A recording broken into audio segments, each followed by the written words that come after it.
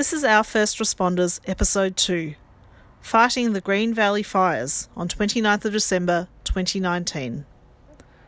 Well, the fire that probably most impacted the Albury region and the northeast of Victoria across the river was started with a lightning strike on the 29th of December up in the Green Valley, just in the Talmelmo area in the Upper Murray country. Resources were put on that on the 29th. 30th of December, additional resources were put on it with a predicted strong northwesterly wind on the Monday the 30th.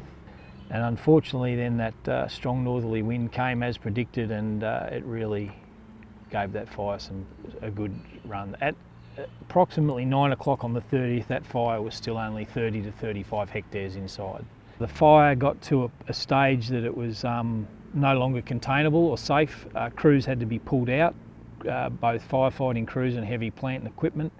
A large number of additional resources were requested and sent up into the area. 2 o'clock in the afternoon on the 30th, I responded up in my command vehicle to see a very large column of smoke going up, which is a good indication that the fire behaviour was quite severe. With that, we set up into standard asset protection should anything untoward happen and the fire was to get out of the forest country into the grass country. We had tankers on every house that we deemed to be a potential threat. At approximately probably about 5 p.m, it was noted on a radio message that the fire had started to come out of the bush, and it was creating tornado-like activity, starting to swirl. With that, an emergency weather warning was issued from the local fire control centre that this pyrocumulus cloud had formed, and there was a potential of collapse, and firefighters would pull back and render themselves safe, which everyone did. At approximately 17:45, 1800 hours, a call came over our fire radio, emergency truck down, and it was quite evident that something tragic had happened. A couple of minutes later, or it might have been only seconds later, a second emergency call came across the radio that said firefighter down. Then within seconds after that, the vehicle I was sitting in on the River Road started to shake violently. There was massive amounts of smoke coming from behind me. Then I tried to reverse out. I realised there was a problem. I thought that I'd knocked my car into neutral because I was going nowhere, but it wasn't. The wind was so strong it was preventing me from reversing. With that, the initial wind rush backed off slightly, but as I started to get some momentum, the winds ramped up again, and as much as I could try and everything I had, the force of the wind actually pushed me off the road down the side embankment into some trees. With that, I realised the smoke was so thick you could barely see your hand in front of your face, and as we all hear, where there's smoke there's fire. So I had to very quickly get out. I couldn't get out on the top side because there was fire across the road, so I had to climb out the driver's side window, which was held closed by trees that I'd fallen against. And I climbed out and made my way was heading towards where I knew the Murray River was for safety. Ended up falling down an embankment where the house was.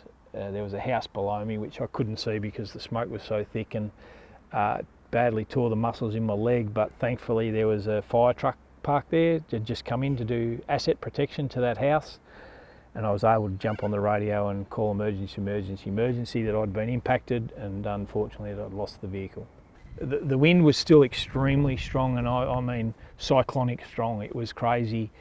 There was embers and debris getting blown horizontally. I had a fire cap on, it blew that off, and I found two guys down in the Murray River who had been impacted by this same event. They'd physically been impacted by fire. They were on the property just above me.